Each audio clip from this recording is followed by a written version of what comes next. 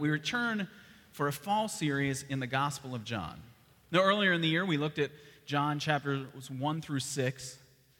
I'm jumping to the end of chapter 8, which makes you think, well, what happened to chapter 7 and 8? If you've been around long enough that you might remember, or maybe you have a note in your Bible, or you keep a record of which sermons have been preached so you don't just accidentally keep re-preaching the same passages. We preached this in 2018. So this morning I'm going to really give a summary of the claims that Jesus makes in John 7 and 8 in order to prepare us for the sermon series which comes in October and November, looking at John chapter 9 and following. So we're here in the Gospel of John. Jesus claims that authority for himself through the ministry of the Father, that he really is the Son of God, the rescuer of sinners. In John 7, he goes to the temple, and the religious leaders begin to see his public ministry, and we now begin to see opposition to the ministry of Jesus grow. Open opposition that by the end of what I read this morning will be attempts to kill Jesus. And so listen to the claims of Jesus, even those brought in the challenges. I'm going to read John chapter 8, verses 48 through 59. This is John 8:48. The Jews answered Jesus, "Aren't we right in saying that you are a Samaritan and demon-possessed?" "I'm not possessed by a demon," said Jesus, "but I honor my Father, and you dishonor me. I'm not seeking glory for myself, but there is one who seeks it, and he is the judge. I tell you the truth, if anyone keeps my word, he will never see death." At this, the Jews exclaimed, "Now we know you are demon-possessed. Abraham died, and so did the prophets. Yet you say that if anyone keeps your word, he will never taste death. Are you greater than our father Abraham? He died, and so did the prophets. Who do you think you are?"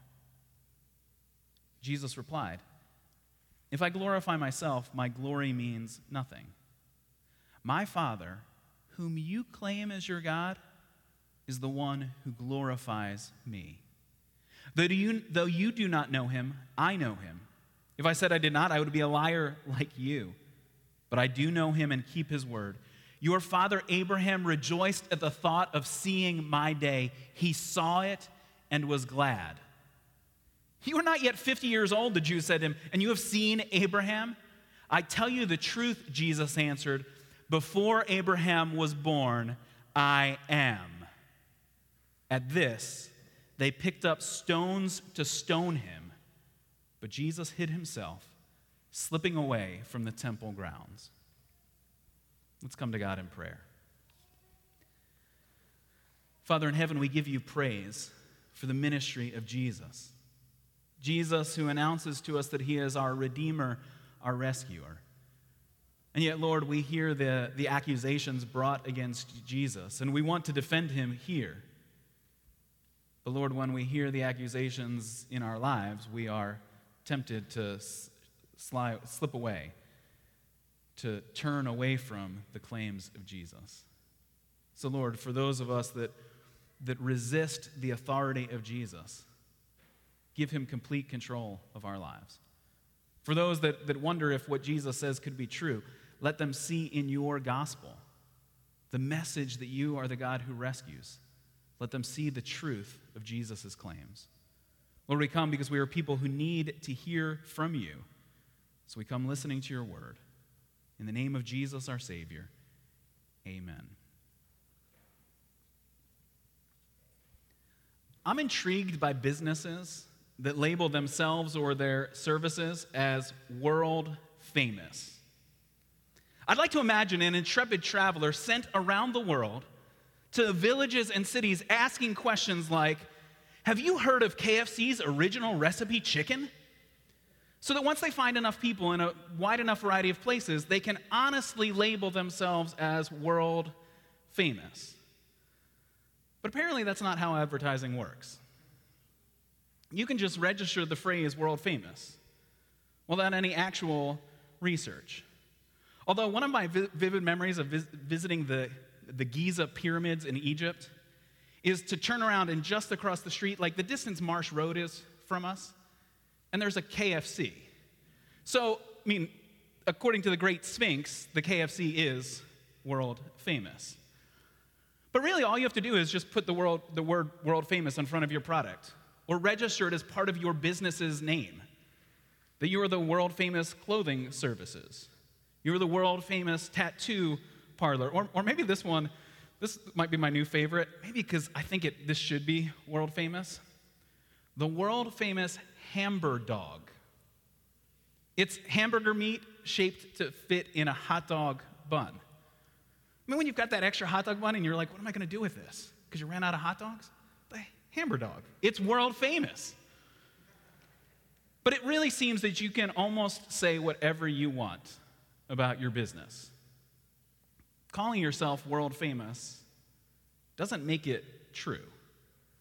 Yeah, maybe it gets you to pull out a hot dog bun and try their product, but we need something other than the testimony of the owner in order to convince us.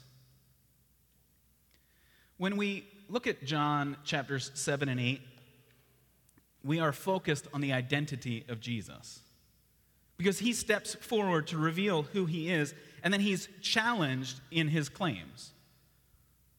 Is he who he claims to be?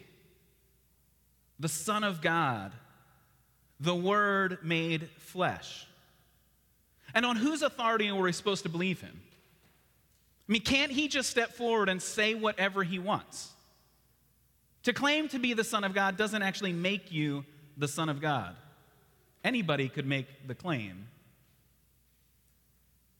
Here in John 8, the conflict is growing.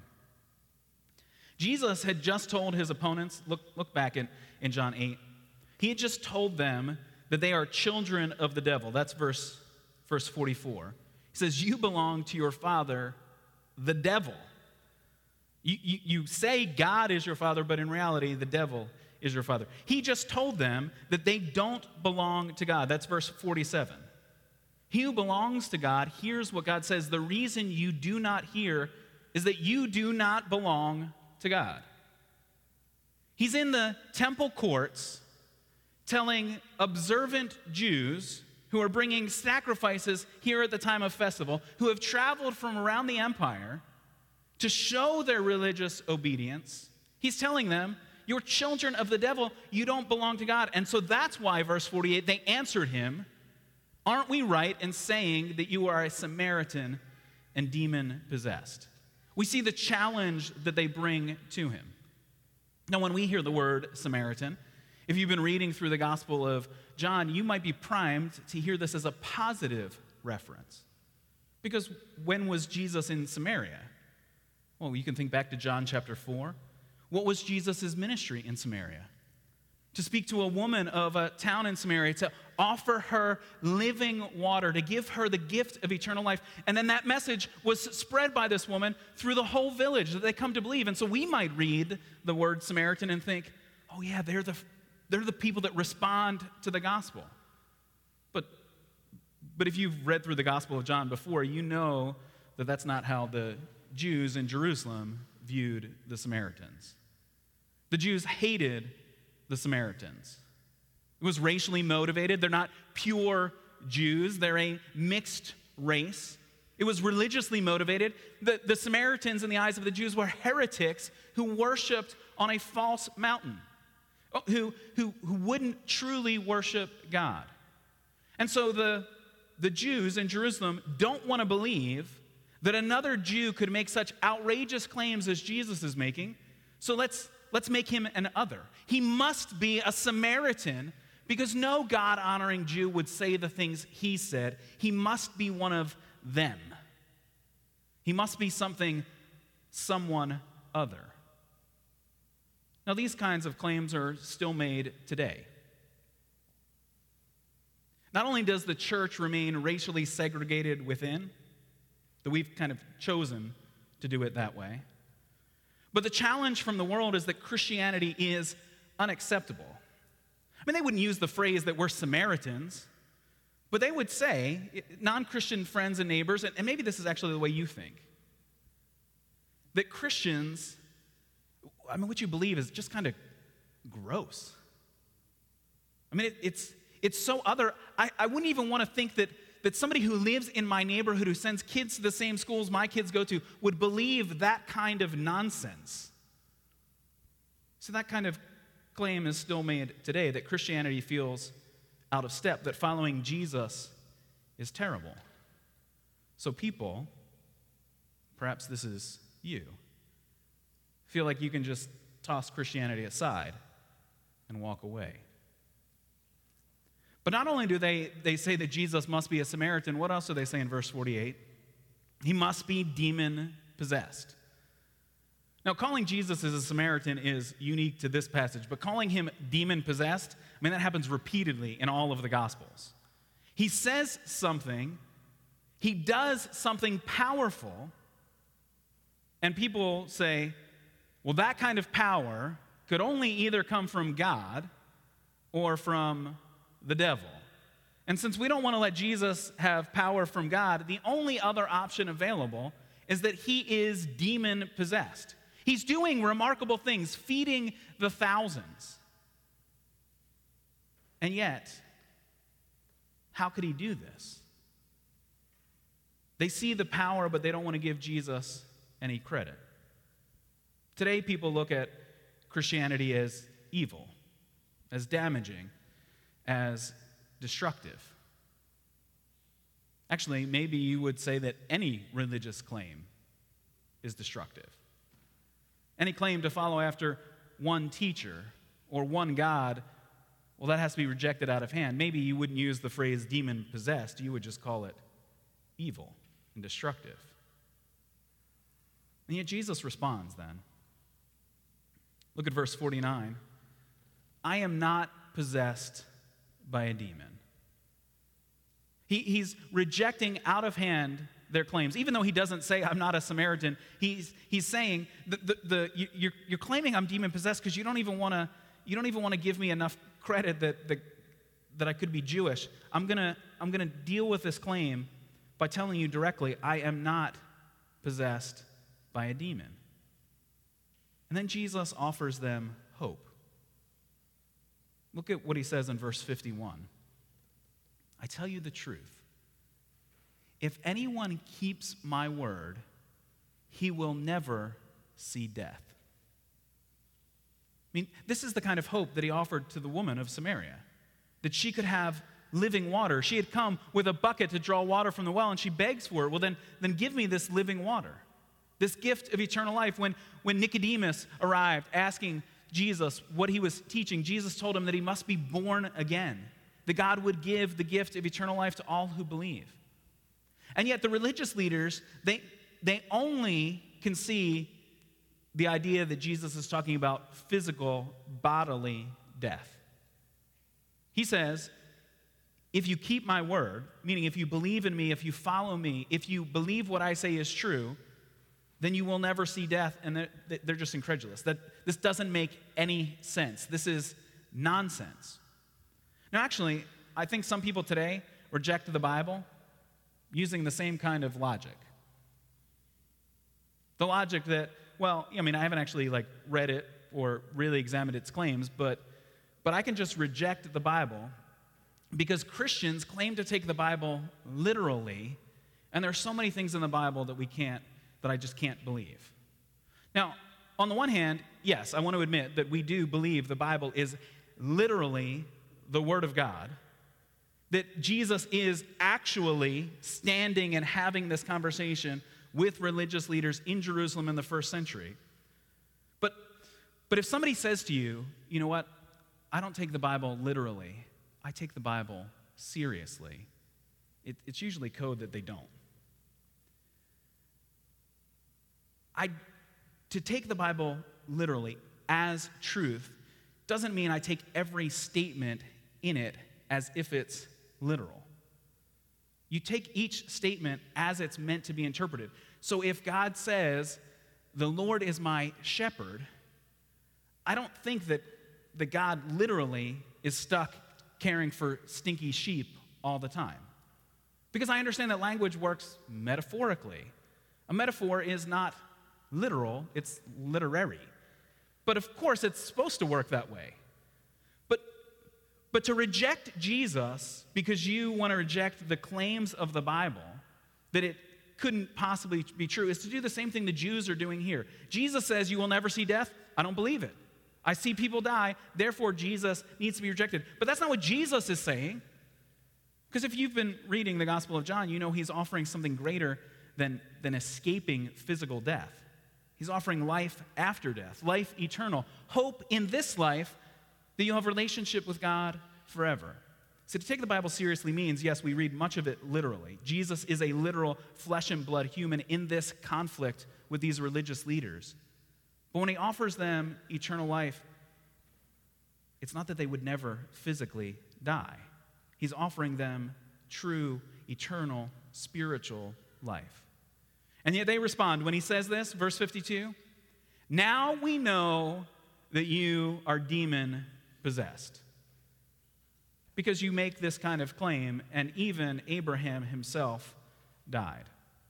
See, this conflict is focused on Jesus' identity. Who is he?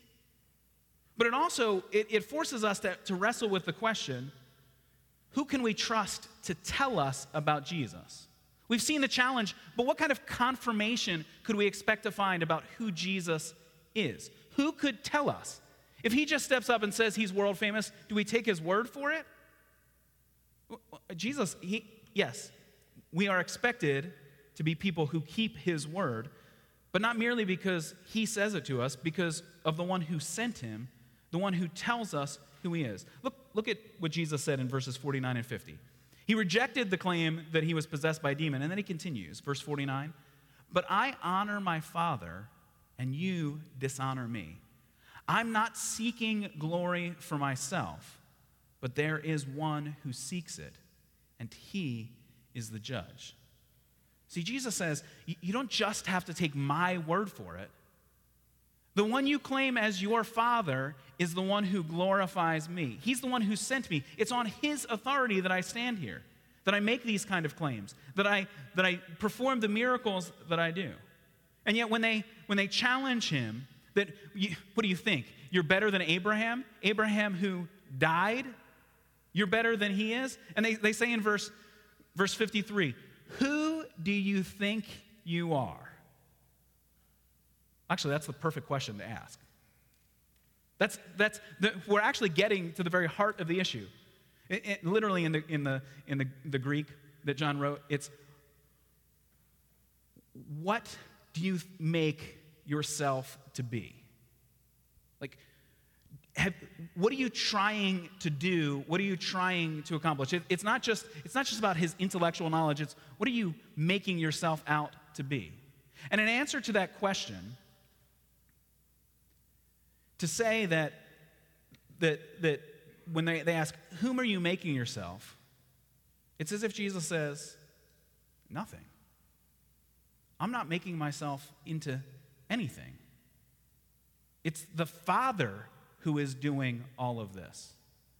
See, I could call myself world famous, but that doesn't make it true. A testimonial to oneself maybe isn't reliable. But if God in heaven says it, then we are forced to listen. It's the Father who glorifies Jesus. That's what he says. Look at verse 54.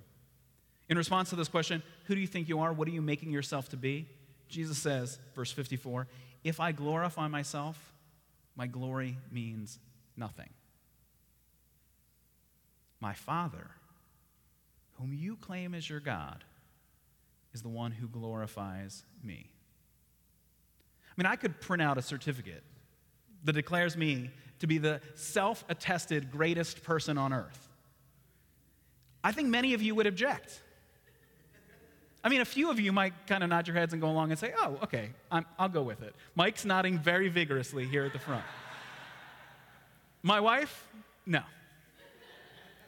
Because if I claimed it for myself, you would look and say, that's the stupidest thing I've ever heard, Kevin. That you think you are the greatest ever? In some sense, Jesus, he actually on his own authority could make that kind of claim, but he is humble enough to say, I'm not the one who declares me to be the greatest who stands before you. It's the Father in heaven, the one whom you call Father. He's the one who has given me dignity and honor and glory before all time, now and forevermore. Jesus is the King. He is the one sent by God to rescue us from our sins. If I glorify myself, my glory means nothing. But my Father is the one who glorifies me. And it's here in Jesus' offer of salvation that the controversy begins to escalate. Because to be someone in need of rescue is not a place we ever want to be. When he says that anyone who keeps his word will never see death, that incites them to even greater frustration. When he claims that it's God himself who sent him for this purpose, that makes them even madder. Because to acknowledge who Jesus is, the greatness of Jesus, means we have to humble ourselves. So we don't get to print out the certificate that says greatest person ever. We're confronted in the truth of God's word as a desperate sinner, helpless in the face of our sin. See, the words of eternal life should have been received with hope. But we all hate to admit that we need rescue. We don't like to be humbled. And so even if God the Father announces this, we wonder if it could be true. And so Jesus, having been challenged by them, showing that the confirmation of the truth comes not from himself but from the Father in heaven, now offers an even greater claim. When they ask, are you greater than our father Abraham? When they say, Abraham, the one who died? Actually, if they'd been reading in their Bibles clearly, they would have heard that phrase again and again, that God is the God of Abraham, Isaac, and Jacob. Not, he was the God of Abraham, Isaac, and Jacob. Because Abraham, Isaac, and Jacob, they lived a long time, each of them, but they're dead. So, he's no longer their God. No, he is their God because they are still with him. See, they should have understood that the claim to be the children of Abraham was to know that even though Abraham died, because of his faith in God, in the rescue that God would provide, that he was with God, even then. And so Jesus, in response to their question, do you think you're greater than Father Abraham? Look at what he says. Look at verse 56. Your father Abraham rejoiced at the thought of seeing my day. He saw it and was glad. Jesus is putting himself way above Abraham. This is not something you're allowed to do.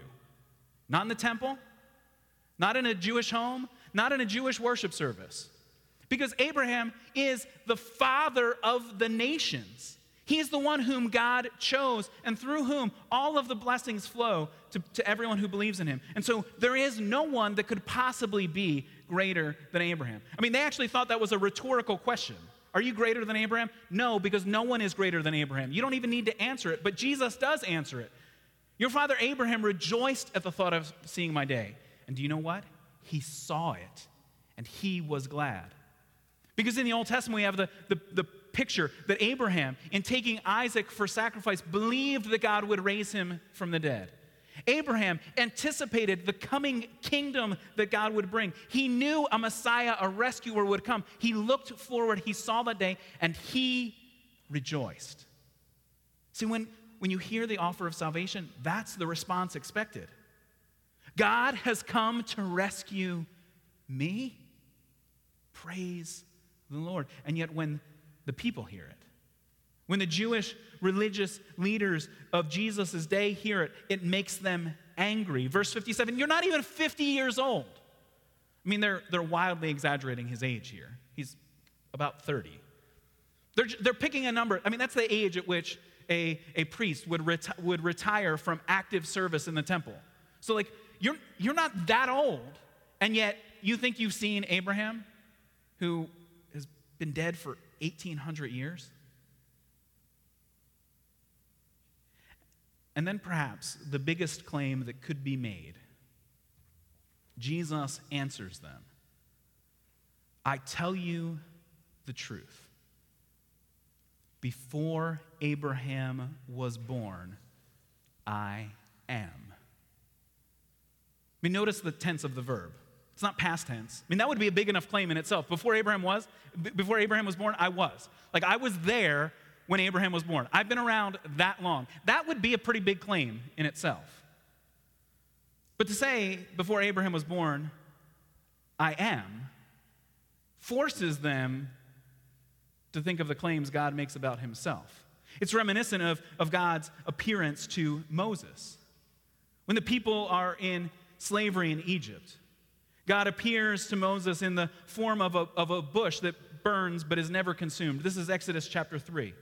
And he tells Moses, you are going to rescue my people. I've heard their cry. I will rescue them. And Moses says, okay, but I don't think they're going to believe me when I show up and tell them that you're coming to rescue them. Can you tell me who I should say sent me? Like, I need a business card to show to them so that they know I'm actually here with some real authority.